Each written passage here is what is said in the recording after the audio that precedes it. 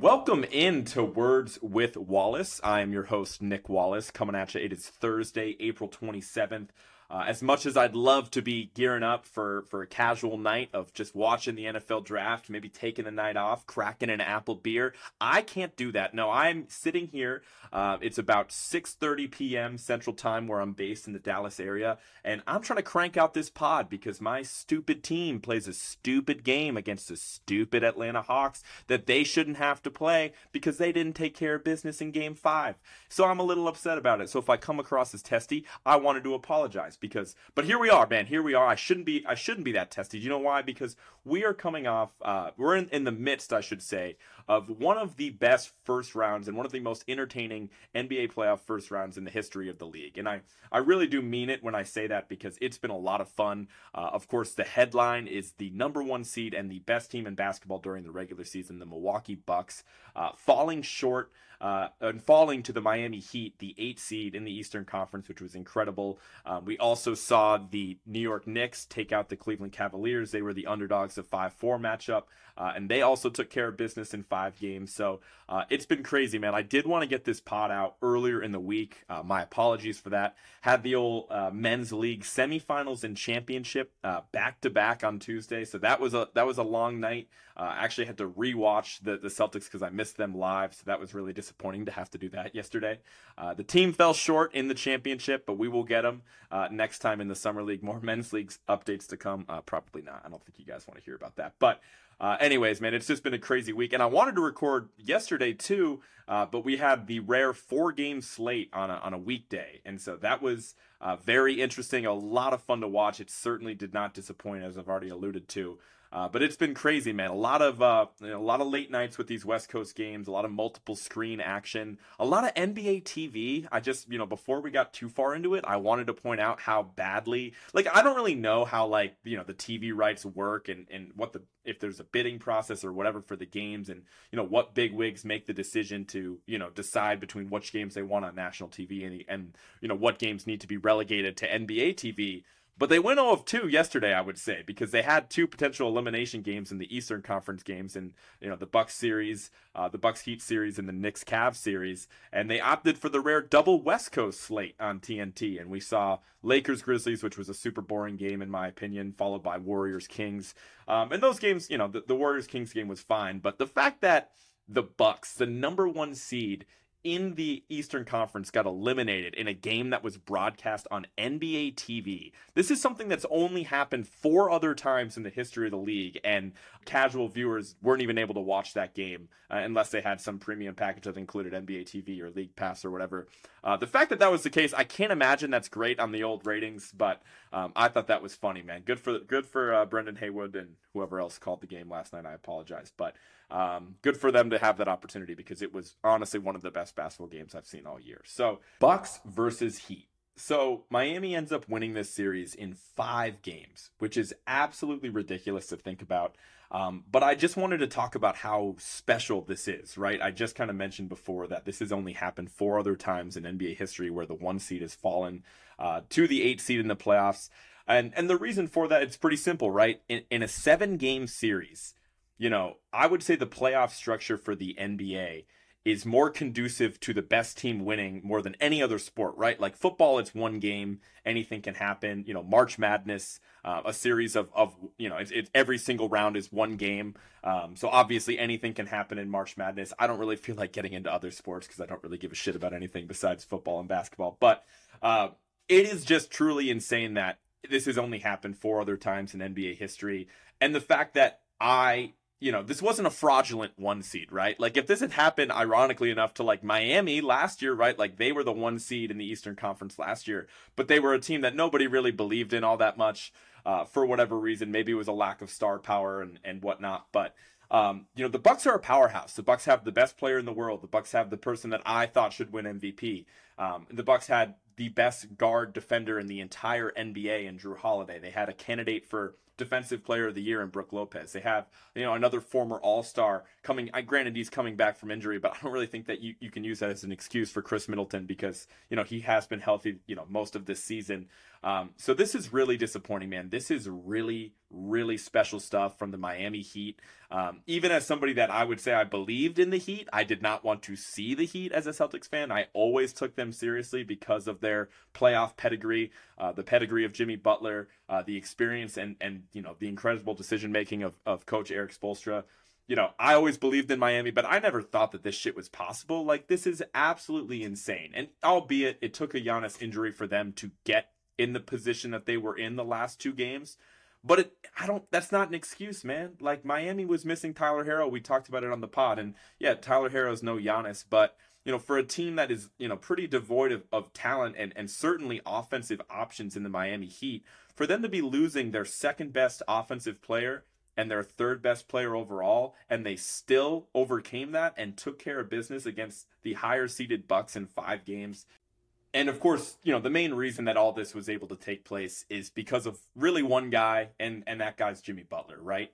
Granted, the team deserves credit, the coaching staff deserves credit, but the ability that Jimmy Butler has to bring his game to another level in the playoffs is something that I truly have never seen as a basketball fan. Like, I really wanted, if you guys missed it, I should mention he had 56-9 in game 4, which was a game that, again, everybody's picking the Bucks. Granted, it was a game in Miami, but this was, Giannis's first game back from that back injury.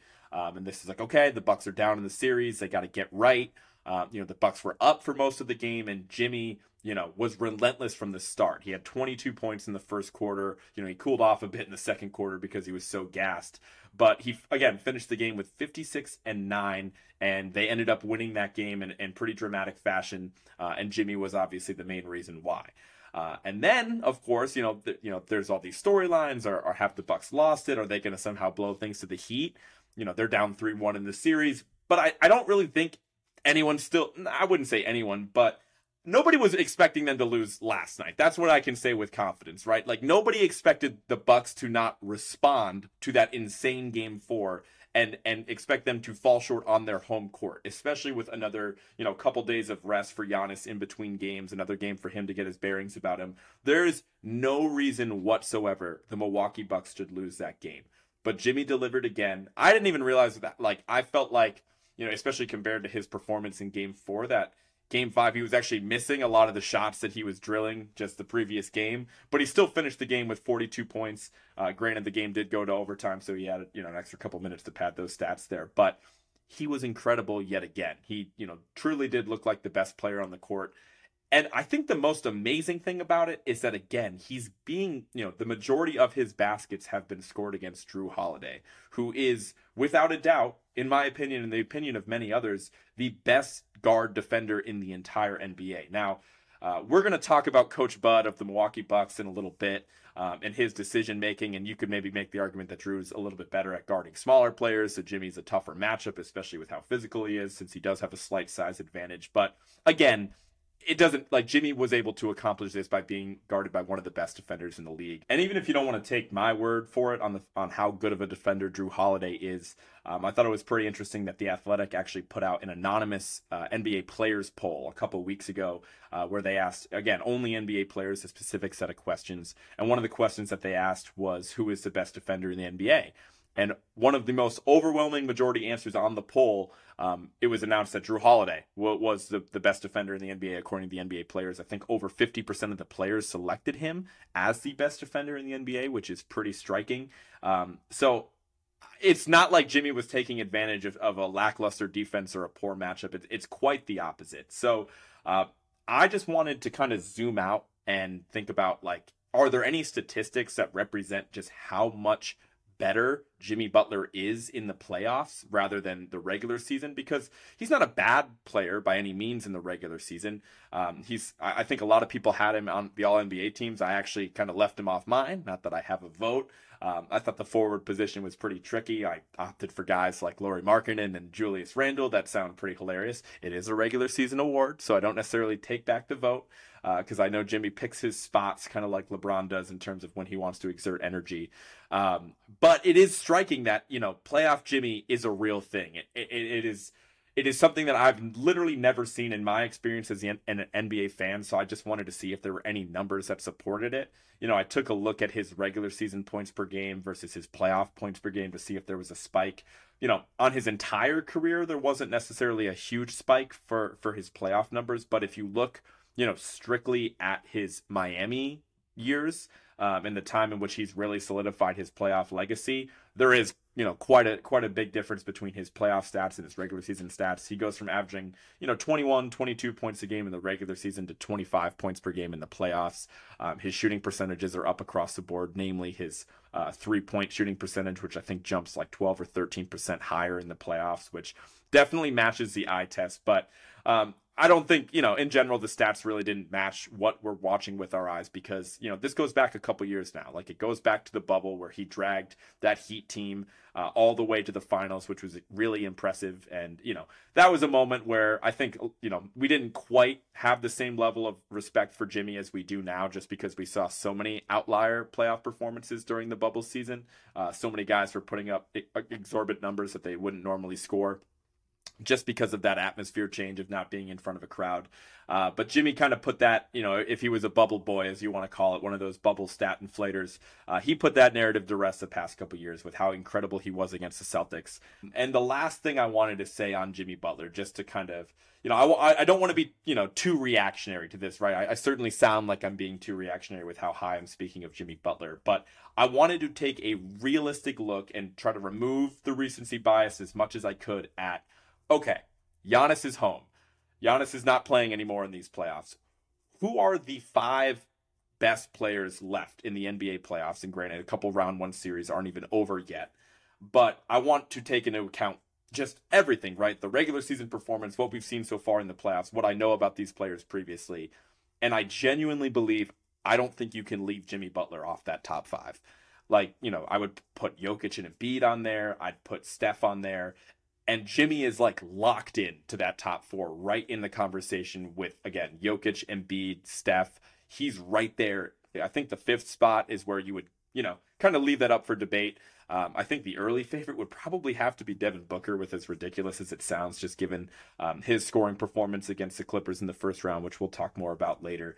But it's incredible, man. I really do think Jimmy Butler is a real playoff. Jimmy is a real thing. The fact that he would even be in the conversation as a top 5 player for the remainder of the playoffs, when, I don't think he's close to that during the regular season. Like, I don't think he made the All-Star team this year. I didn't put him on my All-NBA team. It's a really incredible stuff. But let's dive back into the focus on Game 5, right? Because the game last night was truly incredible, and I think, again, what can't be overstated is just how shorthanded Miami was at the conclusion of this game. Like, Kevin Love and Kyle Lowry were absolutely incredible for the Heat down the stretch, even if the box score doesn't necessarily reflect it. The Heat's offense, again, like I said before, it's still ugly. Like, when Jimmy's not creating his own shot, in the absence of Tyler Herro, this was, I think, a team that was dead last in offensive ranking and efficiency during the regular season. So it's really not a surprise how much they would struggle without Herro against the Bucks, especially. But they really needed Kyle Lowry and Kevin Love. And when they ended up fouling out in the 4th quarter of that game, I was sitting in front of my TV, literally going like, oh no, like, because I'm going all in. I should be honest. I'm rooting for Miami all the way. As a Celtics fan, first and foremost, I want to see the Bucks far removed from the playoffs. Like, please do our laundry for us, Miami. Take care of the Bucks so we don't have to. There's no shame in that. So I'm absolutely, I'm rocking my Heat culture tee, and I'm sitting there like, oh shit, man. Like, I cannot believe how upset I am that Kevin Love and Kyle Lowry just fouled out of the game. Bam did end up having his best game of the entire series But even then, offensively, it wasn't his best effort. He finished with 20, 10, and 10, which was a fantastic game again, but it was mostly predicated off of the defense that he played against Giannis. He was really impressive. But even Bam ended up fouling out. And so, with 2 minutes left in overtime, the closing group for Miami was Jimmy Butler, Cody Zeller, Gabe Vincent, Max Strus, and Caleb Martin. And granted, at that point in the game when Bam had fouled out, I think Miami was up 4 or 5 at that point, so they just really had to hold on for dear life. But it's really no excuse that the Bucks weren't able to prevail out of that.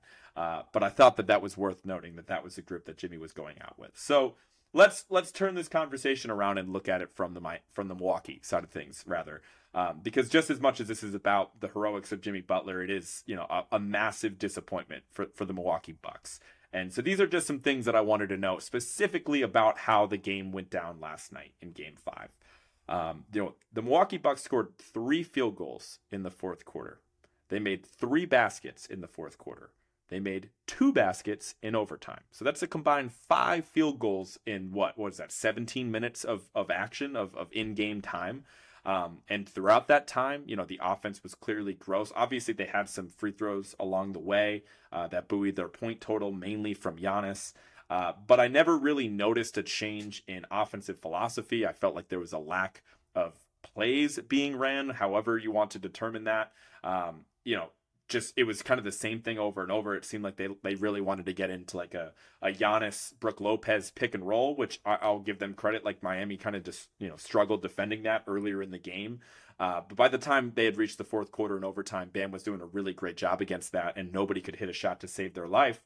And I just really, didn't see any real change in philosophy despite these really significant offensive woes. Like for, again, an NBA team with the best player in the world to have 5 field goals in the last 17 minutes of action at home in an elimination game is pathetic.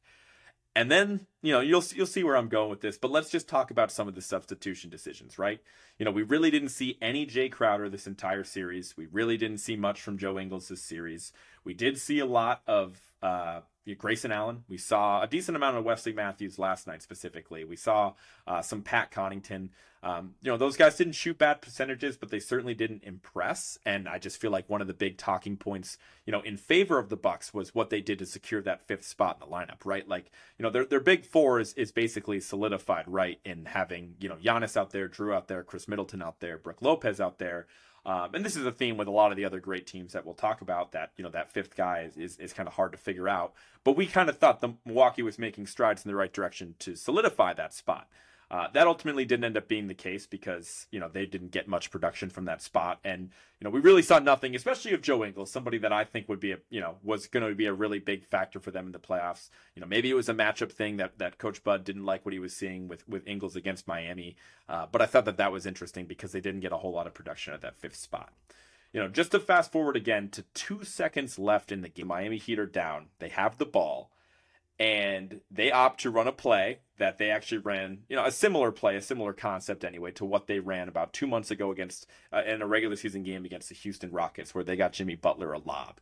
And of course, Jimmy has the opportunity to go up, catch a lob pass, kind of take a bump while he's in the air, finish it with one hand to send the game to overtime. On that play, Bud opted to go relatively small in that situation. He had Giannis out there, he had Chris Middleton out there, and then I want to say he had Drew, Wesley Matthews, and then he had Pat Connaughton as the 5th player. So I felt like it was pretty notable that with 2 seconds left in the game, they opted to have their, center, their big man all year, their runner-up for Defensive Player of the Year, out of the game. They did not have Brook Lopez on the court in that situation. It's especially notable because, Miami ran a lob play against Houston with basically a little bit less time left, so their options were more limited. But they opted to run a lob play again. And to not even have Brook Lopez on the court to be a threat there is significant, especially when you consider he was subbed out for Pat Connaughton, who was in the rim protector spot, did jump and try his best to contest the pass, and fell short. Another thing that was worth noting. And then finally, the cream of the crop, what everybody loves to mention when they analyze, NBA coaching on the surface level, the timeouts or the lack thereof.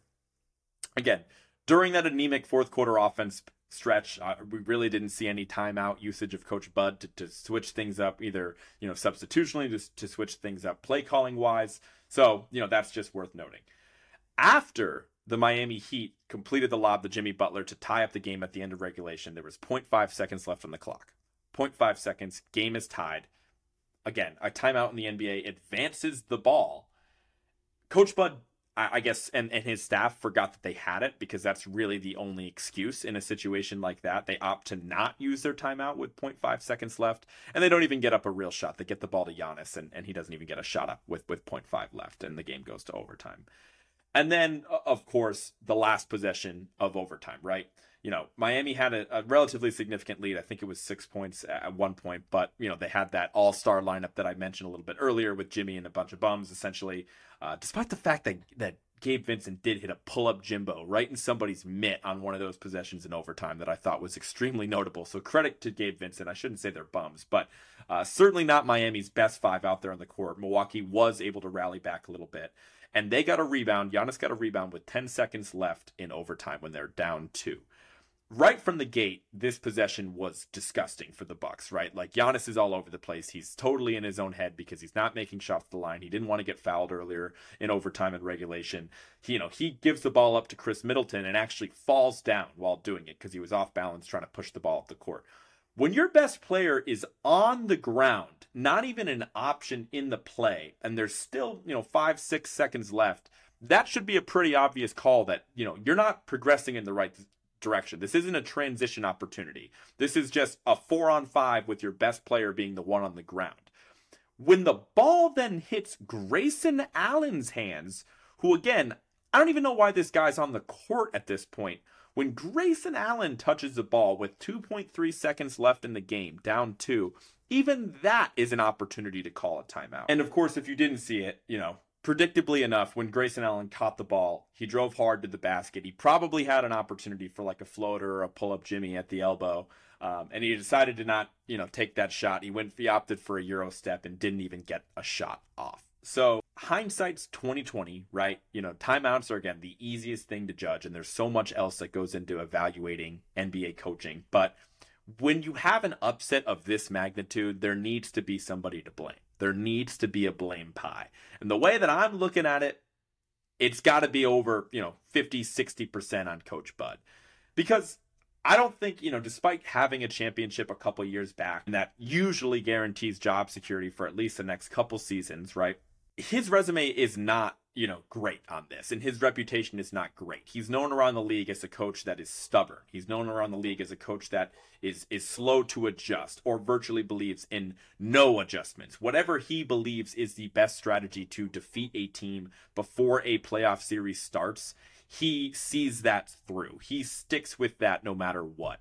And whether you want to get more in the weeds about it and analyze his, decision to never put Giannis on Jimmy or to never really double Jimmy Butler and force somebody else to beat them, I just think that all signs are pointing towards sending Coach Bud into the sun, because I really do think that this is his fault above all else. Like, sure, you were missing Giannis a couple of those games. So granted, Drew Holiday was awful offensively. I'm sure he would even admit that. But it's really no excuse when you're losing to a team that has that much less talent. And I just think that, I think that the clock has run out on Coach Bud. And maybe it sounds ridiculous given that he won the title literally just 2 years ago. But, look over at the Raptors. Look at Nick Nurse. I don't know if I've mentioned this on the pod yet, but he did end up getting fired. And that was actually the language that they used when his departure from Toronto was announced, that the Raptors were firing Nick Nurse, which I thought was notable. I thought if they did get rid of Nick Nurse, they would head toward one of those, that was a mutual decision on both sides, and Nick Nurse is going to be looking for other opportunities to coach next season, and yada, yada, yada. No, they just fired him. And I just think that when you have as much talent as the Milwaukee Bucks have, having the best player in the world, I don't know how you bring Coach Bud back into your building after a loss that's that disappointing, when you were nearly a 60-win team during the regular season. The last thing that I wanted to say about the Bucks here, since it's crazy we will not be talking about them for quite some time on this podcast, I can't imagine, is Giannis's comments in the postgame.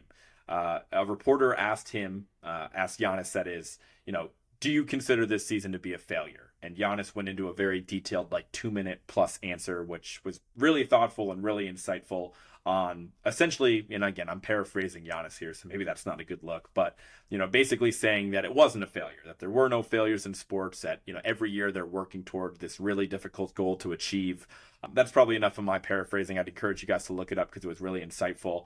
And my first reaction was, man, I love Giannis. I really love Giannis. He's so competitive, and that even after a loss of this magnitude, I think he was visibly crushed. And so I just felt bad for the guy. I think your gut reaction when you watch a team lose is like, man, is something up with Giannis? Is he not the same player that I thought he was? As dumb and cliche as it sounds to listen to his answer and have confidence that that's not the case, that's just how I felt after listening to it. I just know that guy's a winner. I know that's a guy you can build around. That's clearly, I still think the best player in the world. But let's not get it twisted. That season was a failure. It is, there's levels to it. Could you make the argument that every single season that you don't win a championship is a failure? Sure, you can say that. But I don't think people really thought that last season for the Bucks was a failure, losing to a Celtics team, when they were shorthanded and down, their second or third best player in Chris Middleton. But this is a failure. I don't care if Giannis was banged up. I don't care, if the ball didn't bounce their way. I don't care if they think the officiating was a problem or whatever. It is a failure to lose to an 8 seed when you are a 60-win team with the best player in the world. And capping off an upset that's only happened 4 other times in NBA history. So I loved and respected Giannis's answer. I loved his thought process. I loved his passion when he was explaining it. I loved the way he delivered that, despite being really crushed by the loss. But let's not get it twisted. That was a failure. That was a lot. That was a lot on the Bucks, a lot on the Heat, but I think it needed to be that way. I can't believe that series ended the way it did, but that wasn't the only series that ended last night. Of course, the Cavs versus the Knicks, another series I was wrong on. The Knicks won. They beat the Cavs in 5 games, just like the Heat did. And it was pretty interesting to watch it unfold because it obviously wasn't all that close, right? Really, there were only 2 close games of the entire series, if I'm remembering this correctly, and that was games 1 and 2 it was really only game 1 was close. Cleveland kind of took care of business in game 2, and it was all New York the rest of the way, right? I wanted to first focus on the lens of the Cavs and focus on the Cavs for a little bit, since again, we won't be talking about them for a little bit. I think an interesting storyline that maybe this was a little overblown in the media, but it was Mitchell's failure to meet the moment, right? Because Donovan Mitchell had a situation where, I would have picked him as the best player in the series heading into this matchup. He's somebody with a lot of playoff experiences, certainly some highs and some lows in there, but I was pretty shocked to realize that he's played 44 playoff games in his career. Was looking into it when I was trying to figure out the Jimmy Butler stats. I was trying to figure out who else was kind of in that camp of scoring a lot more points per game in the playoffs in the regular season. And Mitchell's actually on that list. He's, scores a lot more points in the playoffs than he does the regular season. He's also a guy that's made the playoffs every single year of his career, which is really impressive. He made it, his entire tenure in Utah, which I didn't realize. And he also, of course, made it this year in Cleveland. And he finished the series with 23, 7, and 5. The shooting numbers weren't great, but they weren't awful either. He was pretty bad from 3, abnormally bad from 3. But I don't think the stats really told the full story, right? He didn't look like the same guy that we saw during the regular season. He didn't really necessarily look like a player that was ready for the moment. And it's just extra disappointing because of the history between, what could have been Mitchell and the Knicks, right? Mitchell was somebody mentioned in a lot of trade rumors for the New York Knicks, and ultimately the asking price of Danny Ainge was too high for the Knicks front office, and they didn't end up moving forward with the deal. But I really thought this was going to be an opportunity where, the Knicks were going to be like, shit, look at what we missed out on, right? Look at who we could have had. We could have had this special player in Donovan Mitchell. And it really went the opposite, right? The pendulum swung the other way completely in that, wow. All we had to do was sign Jalen Brunson, and he was far and away the best player in the series. We didn't have to move RJ Barrett. We didn't have to move any draft assets. So it was, even though Donovan Mitchell, I think his final performance and his final counting stats were better than what they felt if you actually watched the games. But it is still a failure for Donovan Mitchell just with how far the pendulum swung on the Knicks fan base and him just not really, meeting the moment in that series. It was a really humbling Evan Mobley series as well. I definitely like Evan Mobley. I know a lot of people in the media are extremely high on him and have lofty comparisons. I've heard him being compared to KG in the past. which is insane. But this was humbling, right? Like you really saw firsthand how raw he was offensively. His lack of offensive prowess was definitely a real problem. He was never able to capitalize on small lineups for the Knicks, along with Jared Allen. But we kind of knew that about Jared Allen. He's a pretty one-dimensional offensive player. He's mainly out there for defense. So I thought that was just something to note that, it stinks for Mobley, but, him getting his first playoff experience is certainly a valuable thing overall. Obviously I touched upon this a little bit on the last podcast, but the lack of front court depth for the Cavaliers is significant as well. It was something I probably should have been, noted before the series, but again, hindsight's 2020. I definitely thought that, Bickerstaff, the coach of the Cavs, got out coached a little bit. Again, I don't want this to turn into a coaching evaluation podcast, but his commitment to having both Allen and Mobley in the game to their detriment was to their detriment a lot of the time. I felt like, instead of them just kind of rolling the dice on whatever their fifth guy should be out there, with the two bigs and their two guards, like instead of just trying to figure out who was going to be the hot-handed one, like maybe just split up Allen and Mobley a little bit more, just to, see if you can get more offense out there, because they really could not score the ball against the Knicks the entire time. The other side of that coin is how dominant the Knicks were on the glass. So maybe that's why Bickerstaff was committed to the big lineup. I don't know. But overall, my hot take on the Cavs, maybe this isn't a hot take, but this is still going to be a positive experience for them overall. They did lose to a good New York team, albeit I don't think that they're a more talented team, but they are a good team. They were a better coach team this series. And this playoff experience, this is why people hype it up in the media. This is why people talk about, oh, they're not battle tested. Oh, they don't have the experience. This is incredibly valuable playoff experience for Darius Garland, incredibly valuable playoff experience for Evan Mobley. And I think this team's going to be a lot better for it, even though this was, no doubt a disappointing loss to the Knicks to, not even get this to a 6 or 7 game series. Let's move on to the Knicks, bing bong, right? I mean, shout out Knicks, shout out the Knicks fans. I've seen a lot of hilarious Knicks fans content this week, which is fun. I do respect them. I find it amusing right now. I'm sure if it gets to the point where we get Celtics Knicks, I will, flip 100% and be as anti-New York as you can get. But it was cool to see the city basically shut down after the last 2 games of this series. It basically shut down when they were only up 3-1. They had to close down a street in New York City because the fans were that crazy in the pouring out from the Garden after that win. But man, this was a really great series for the Knicks, and it was pretty shocking that they were able to do it because they really were able to pull it off without any production from Julius Randle. Again, part of the reason I was so confident in picking Cleveland before this series is because Randle was banged up heading into it. And then he played through it and was all right in game 1, but really the rest of the series, he was pretty bad and pretty inefficient. And then to top it all off, the worst part about, last night as a Knicks fan is that Julius Randle sprained his ankle again. Just one of those freak plays where he came down, landed on somebody's foot, sprained. I think it was the same ankle that was bothering him before. He ended up in street clothes for the second half of that game for the most part. So I don't know what the prognosis is, what the early report is on how much time he's going to miss. If any, I'd imagine he's going to miss a significant amount of time. So that really stinks. But the positive thing is that Jalen Brunson was far and away the best player in this series. He was so impressive. He could get to his spot at will. He started the series off strong by closing out game 1, and he really didn't let up at all series long. And the fact that he was able to outplay a Cavs team, outplay Donovan Mitchell, outplay Darius Garland consistently, you should be really excited as a Knicks fans, and something that, that contract before the season was something that, was one that many fans would consider to be an overpay. That looks like a drastic underpay right now because you're getting a damn near all NBA level talent, even at the guard position, and somebody that knows how to close out playoff games. And he showed that last year as well.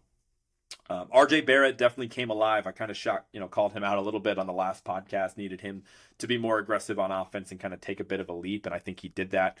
He scored the ball a lot better the last couple games of the series than he did to start. But overall, man, besides Jalen Brunson, of course, as I mentioned, the second most valuable New York Knick was Mitchell Robinson, and it wasn't even close. This dude was a problem. Mitchell Robinson is 7'1". He's the center for the Knicks, And he gave the Cavs absolute hell on the glass every single time, mainly the offensive glass.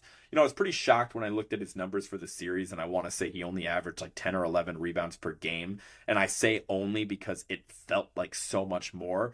But 6 of those rebounds were offensive. He averaged over 6 offensive rebounds per game during this series, and you could watch it. Like, I think part of the reason why the Cavs were so bad offensively and their inability to score the ball was just because it was such a team effort to just keep Mitchell Robinson away from the basket. And, again, Cleveland's they have a big front court, right? Like Mobley's 7 feet tall playing the power forward position.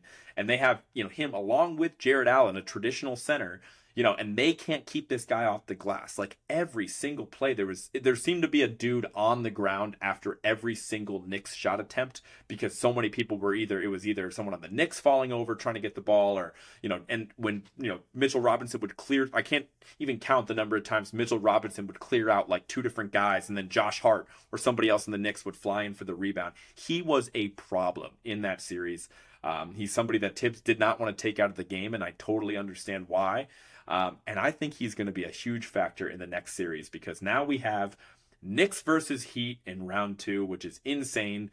Two series I was completely wrong about, and now they're facing off, and and one of those teams is going to be going to the Eastern Conference Finals and hopefully playing my Boston Celtics. I can't believe that. But this is going to be insane. This is going to be absolutely insane. I think a rock fight, a dog fight, I don't even think that does it justice because of how gritty both of these teams are. But I don't want to go into this too much. I didn't do a whole lot of research on these teams' matchups and everything like that. I'll try to do that more on the next podcast. But my gut take, if I have to get this out now, I don't know exactly when this series starts, is I got the Knicks in 7. I think it's going to be really, really close. I think the Heat will have the best player in the series in Jimmy Butler, but I do think he, emptied a lot of the tank during this Milwaukee series.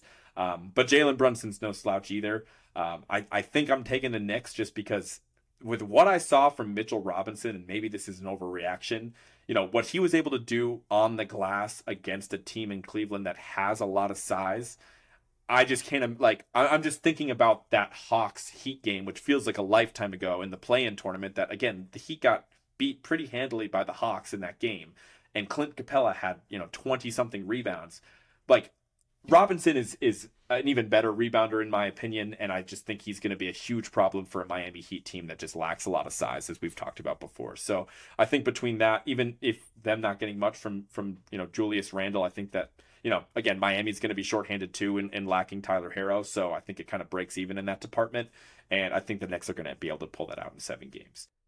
So now that we got those series out of the way, here's a quick, easy one. 76ers versus Nets. I have to talk about it here. It ended up being a sweep for Philadelphia, something that I want to say I initially picked Sixers in 4, so I guess I was right about something. It's about time. The Sixers were able to close out the series without Embiid, which I think was notable in Game 4. Embiid sprained his knee apparently in Game 3. I wonder if it was on the play where he attempted to kick Nick Claxton in the nuts.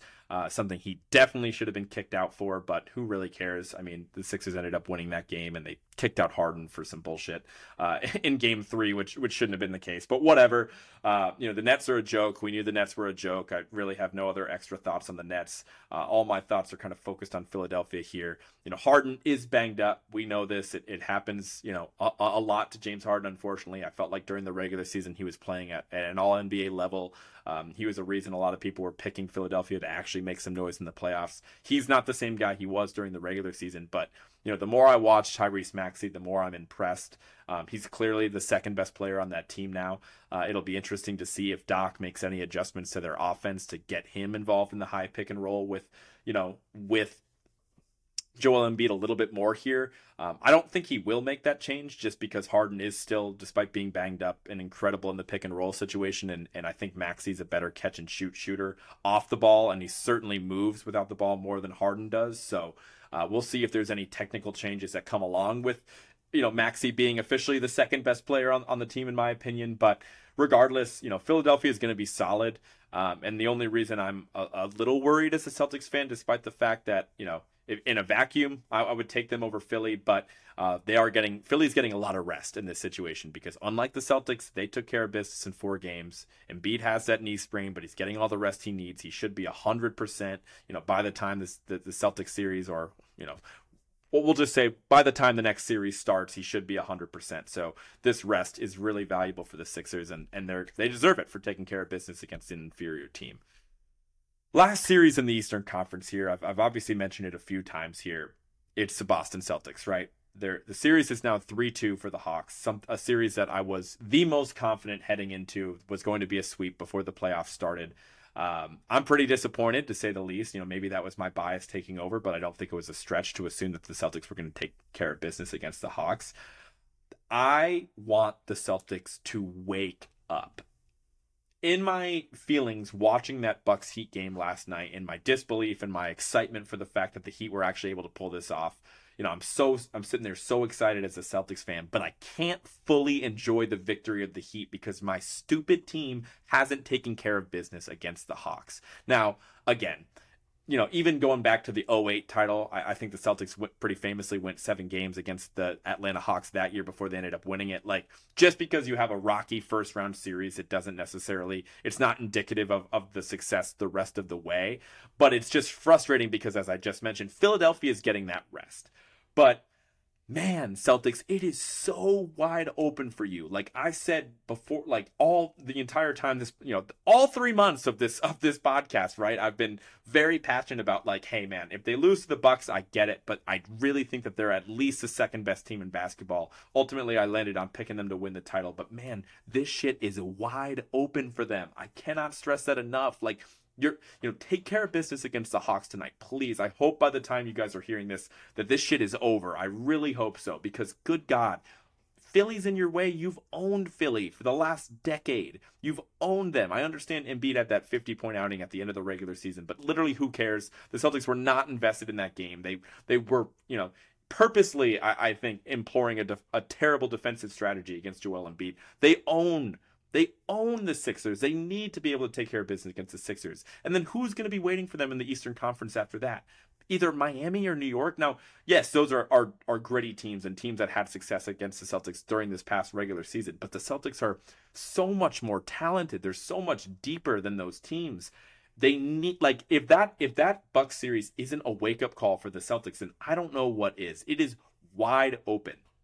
And don't even get me started on the West. We're not far enough along in the playoffs for me to be worrying about who the Celtics might face in the finals. But man, this shit is as open as it's ever been. And I still can't believe it. I still, like, there's a part of me that's still like conditioned from, the 4 years in a row we got the Cavs Warriors in the finals, that there's like this inevitability to the best teams always making it to the finals, when that hasn't been the case the past couple years. But I'm just still in shock that the Bucks have lost, and the Celtics need to wake up. What they need to do is take care of business first and foremost against the Hawks. The way that they're going to do that is just by attacking Trae Young on the defensive end of the court. Like, I know Trae Young has gotten off offensively a little bit, and he's certainly played better the past few games than what he did to start the series, and I get it, because Trae Young is that good offensively. He is a really special player. But if you really are worried about stopping him on defense, you just need to attack him on offense. Make his life hell. Every single play, you got to get him in the action. Every single time. Like, I don't care if it's if he's guarding Brogdon. I don't care if he's guarding Tatum. I don't care if he's guarding Brown. I don't care if he's guarding White.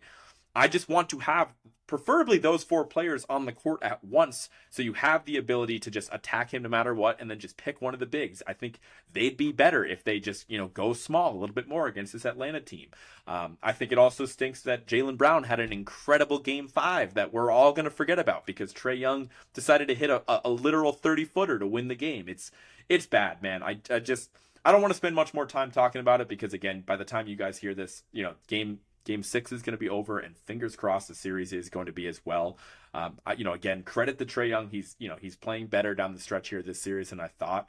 I do think his last game was a bit overhyped. I get it. That shot was cold-blooded. I'm not going to do the Paul George quote and say that was a bad shot, even though it was.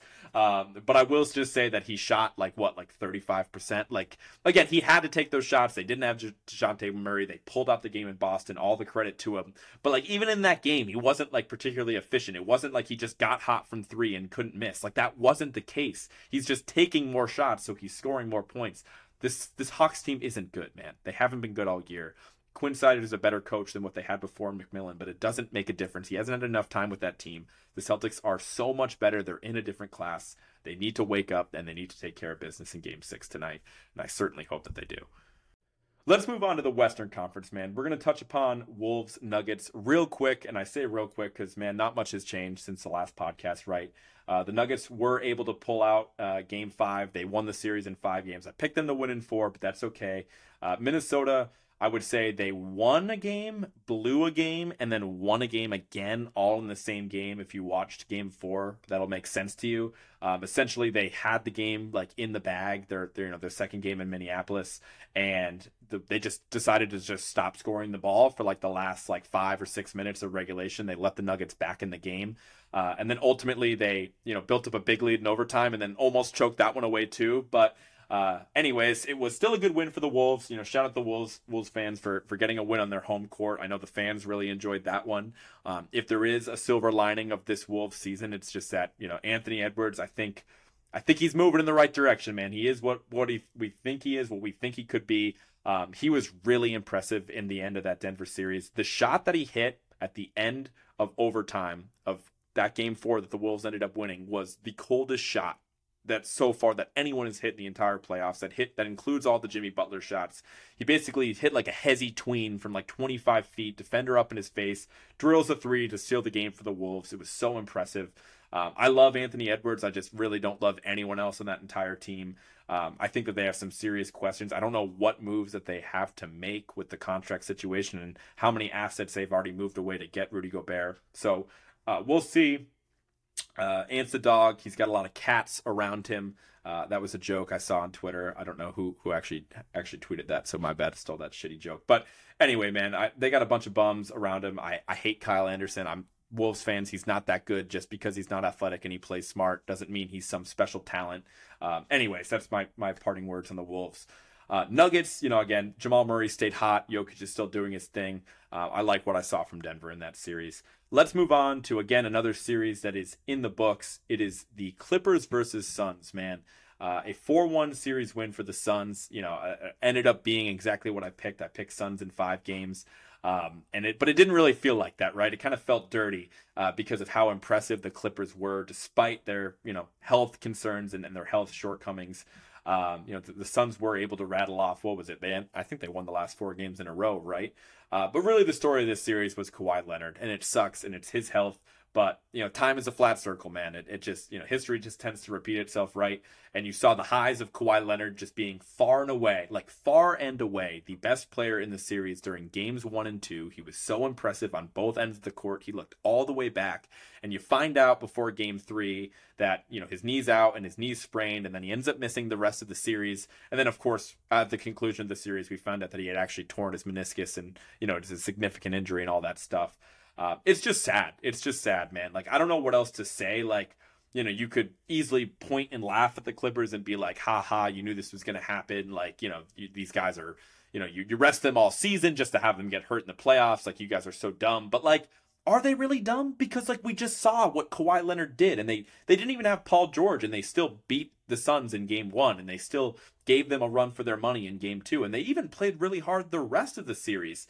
Despite just having a collection of role players going up against the most, stacked talent-wise team in the entire league. I was just really impressed with what I saw from Ty Lue the rest of the way. I was impressed with Westbrook, man. Westbrook was playing incredible. The best basketball he's played in years. I don't think that series necessarily changes much of what I think of Westbrook as a whole, but I do think that he played well enough for him to just definitely get another chance with the team next year. I think it's likely that he would just stay with the Clippers, right? Like that would, if I'm Westbrook, I definitely want to stay with the Clippers because that's probably the only team that has a chance of being competitive while also, prominently featuring him in the offense. So just worth noting. And Norm Powell is still my guy. Love Norm Powell. But a sad season for the Clippers, man. It just sucks that we didn't see either of their top 2 guys out there when it mattered the most. But, something that Clippers fans have become accustomed to at this point. Moving on to the Suns, Devin Booker. Sheesh. I mean, he's been hooping. He's averaging 37 points per game. That's what he averaged during the first series. He's shooting a 60% clip. his defense is definitely, taken a step in the right direction. He was really hooping on the defensive end in game one. And then I think, I've heard a lot of people gassing Devin Booker's defense the past couple weeks. So, maybe that's taking it a little far. I don't think he's suddenly like a good defender, but I think he's solid. I think he's certainly taken a step in the right direction. So they need him to be that. Given, the only real defensive stopper they have on their team is Josh Okogie. And if he can't knock down a three ball, then he's not going to be the one even closing games for the Suns. But Booker's playing at an elite level, man. He's playing like he's the alpha of the team, which is pretty interesting having Durant there. On that note, Durant is still doing his thing. He's played fine. I just feel like they're not using him as much as they should. Especially given up how much they paid for when they traded for him. Like, his time's going to come. I'm not worried about Durant, but I wonder when all the kinks are going to be worked out. And he's just sitting in the corner a little too much for my liking. Like, watching Devin Booker run the offense, watching even Chris Paul for times run the offense. I just want to see him get a little bit more involved. And, I think he definitely will against Denver in the next round. Overall, it was a tough series for Chris Paul, I would say. But he did show that he has the ability, to get to his spots. He's still the same guy in the mid-range area. He's still a maestro in the pick and roll with Ayton. I think they went to that, that set even more and that action even more than I thought that they would, given that they just kind of have Devin Booker and, Kevin Durant sitting off ball in that situation. But he proved he's still, can be efficient. He's just not, he doesn't have the same burden on him, and it's a good thing that he doesn't. But, I just, moving things over to Nuggets versus Suns, this is a series that I thought was going to happen. This is a series that, we knew was coming. And I am sticking to my pick. I got the Nuggets in 7 games. I think it's going to be really close, but I think, the Nuggets having home court in this series is ultimately going to make a big difference in the final game. And I think there's going to be a lot of Ayton frustration from Suns fans, putting him in difficult spots, guarding Jokic and having to be smart. And it's going to be a really, a test for Monty Williams and how his team decides to defend Jokic as a whole. So we'll see how that plays out, man. I'm excited for it. I got the Nuggets in 7, and that'll be a really awesome second round series. Moving on, we got 2 series left here to run through real quick. Grizzlies versus Lakers, man. This is one that annoys me. The Lakers are up in this series 3-2, but they're so predictable, man. I tweeted about this because, it's so obvious early on in games when they don't have it and they're not locked in. And I don't know why that is. Like, their effort in their 2 losses has just been like totally embarrassing. I just think it's funny. Like, I don't know if it's because, LeBron very famously at this point in his career just kind of picks his spots, right? He's not giving full effort and energy all the time. And that makes sense. The dude's like nearly 40 years old playing in his 20th season. Like, he just doesn't have that in the tank to go 100%. He's got to save himself for the moments that matter. And in the moments that do matter, he's still in that conversation for, a top 5 guy you'd want on your team. He is that good. We saw him, close out, what was that, game 4? Where, he went to the basket, he tied up the game at the end of regulation. He made an insanely difficult finish. I think he took Xavier Tillman all the way to the basket and made like a running layup with his right hand over Tillman, over Jaren Jackson in the help, like such a difficult shot. But that being said, he picks his spots a lot. And I don't know if that's the reason why the rest of the team just feels like they're on that level too, where, you see your best player and the star of the entire league for that matter. When he's not giving 110%, is that something that's contagious? I don't know. But what I do know is it's just, you can watch the first 5 minutes of a Laker game and know if they're going to be locked in or not. And I think they kind of put themselves in a difficult spot, right? Like, obviously, they're home court for Game 6, and I'd imagine that they'll be a significant favorite in that game to take care of business on their home court. But they better not let it get to 7, man. I don't know if I like their chances in a Game 7 in Memphis. Like, I just don't. That crowd in Memphis is insane. Memphis is a young team that, they have all the confidence in the world. I just wouldn't want to get cute with them. And it's really funny to compare the Lakers situation to the Heat situation, right? The Heat had their incredible game 4, right? Just like the Lakers did. It was a close game. It came down to the wire, and they're in a similar situation, right? The Bucks the Heat have the Bucks on the ropes. The Lakers have the Grizzlies on the ropes. They're heading back on the road for Game 5 in a game where they don't necessarily need it, right? Like the Heat didn't need that game in Milwaukee. They could have just been like, man, Jimmy gave us 56 the other night. He's exhausted. Let's just do our best, play real hard the first couple quarters. And if we don't have it, let's kind of lighten up on the brakes a little bit, get some rest, whatever, and prepare for game 6 in Miami. The Heat could have done that. But no, that's not how they're built. That's not, Heat culture or whatever that hell you want to call it. They went hard. They went hard at Milwaukee because they knew that they were underdogs. They knew they couldn't take them lightly. And they had an opportunity in that game. Even when they were down 10 last night, they found a way to rally back in it. And they are reaping the benefits of it. They took care of the number 1 seed, and they did so in 5 games versus the Lakers that you just knew that they didn't have it immediately upon game 5 kicking off the other night. And it's pretty disappointing. So I just get frustrated with the Lakers. It's annoying that, I'm even rooting for the Lakers, but I don't like the Grizzlies, and I think a Lakers-Warriors series is going to be really fun next round. Real quick on Memphis, I can't believe, Ja, I'm not a Ja guy. I've been pretty critical of Ja, but watching him give people absolute hell in an oven mitt is impressive. He's still somehow knocking down threes. He literally plays basketball like he's also a professional wrestler, the way he just goes horizontal, headed toward the basket. It's absolutely insane. Please stop doing that, Ja. You're literally scaring people every single time you jump. We do not want to see another Derrick Rose situation with him. So I am impressed with Ja. And the last piece I'll say is man, Dillon Brooks, everybody hates Dillon Brooks. Everyone loves making fun of Dillon Brooks. He's the quintessential, NBA clown that just talks when it's not his place to talk. He's disrespectful to LeBron. He takes shit. He talks shit. He can't back it up. He plays a bad game. He's not available to the media. But man, he really stinks in this series too. Memphis is better when he's off the court. And it's just hilarious that collectively the entire NBA community is just rooting for this guy's failure. Even shout out my guy Norm. Norm is he's a Grizzlies fan, even if he doesn't want to admit it. I know he might claim he's a Celtics fan, but I know he loves the Grizz. He's been on the Grizzlies train for a long time. And even he, I feel like, is actively rooting against Dillon Brooks, just kind of based on the guy's tweets the past couple of weeks. So, yeah, man, this Dillon Brooks hate tornado is forming at an alarming pace, and it's going to be awesome if he just really sucks in Game 6 in LA, and that's how their series ends, because I don't think we'll see this much collective hate toward a player in a long time. So that's always good, right? It's always good to be unified by hate. So anyway, let's move on to the final series here, and it's Kings-Warriors. And man, I'm not going to say I called this, but I definitely, I think I stayed consistent in my belief with the Warriors a little bit. And it looks like it's all momentum has flipped, and it's certainly headed the Warriors' way. The Warriors are now up 3-2 in the series, despite dropping the first 2 games to Sacramento. And man, they have answered a lot of questions, especially with the win last night. I really thought that they were going to go out and win Game 3, even without Draymond's absence, just because that was going to be the switch that was flipped. That was going to be a big Steph game, and they came out and they did that. They absolutely beat the shit out of Sacramento in Game 3. It was really convincing from the gate, and I was like, man, once they get Draymond back for Game 4 and they're still at home, that's going to be a really tough game for Sacramento to win. So, that game kind of went as planned too, despite Game 4 being a little bit closer. But then you get to Game 5, right? That's the moment. Okay, if you believe Golden State is going to win this series, this kind of has to be the game that they win, because you don't want to see it get to a Game 7 that's going to be in Sacramento, right?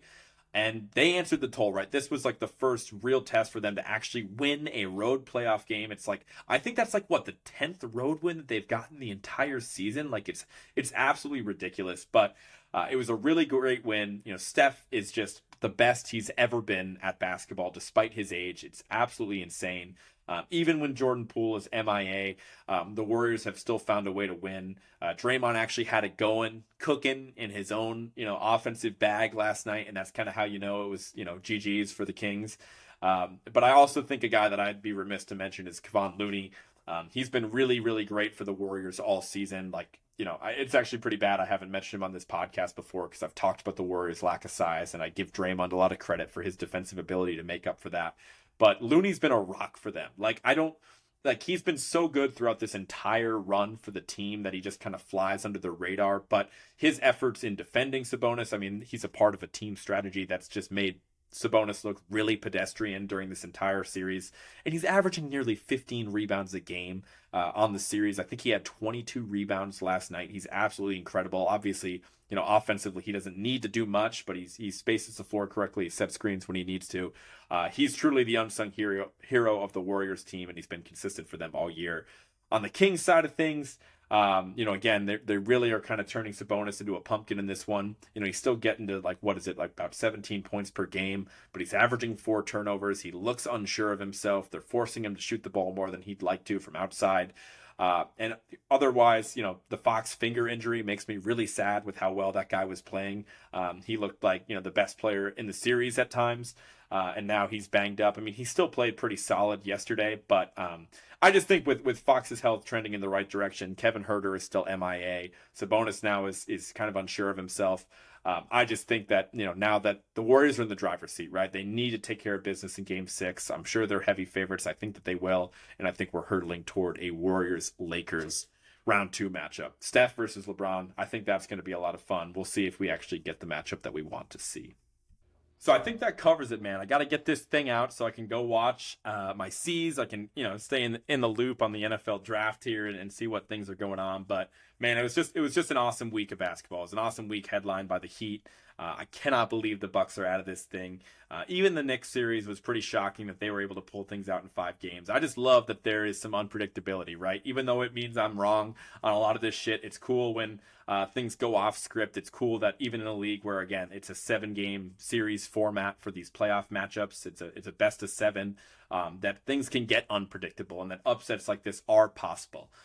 It makes it, really exciting. I genuinely don't know what's going to happen next, right? Like, we're getting these matchups in round 2 where, I feel pretty good about, I think the Warriors will take care of business against the Lakers if it gets to that point. But, Suns, Nuggets, I'm picking the Nuggets, but that shit's really a coin flip, man. Like, Knicks and Heat is going to be an absolute rock fight. I think that's going to be another coin flip. Celtics versus Sixers is really entertaining. We're getting some really high-level matchups here, so I hope that you guys are enjoying it. In terms of the schedule for this podcast, again, I'm not too sure.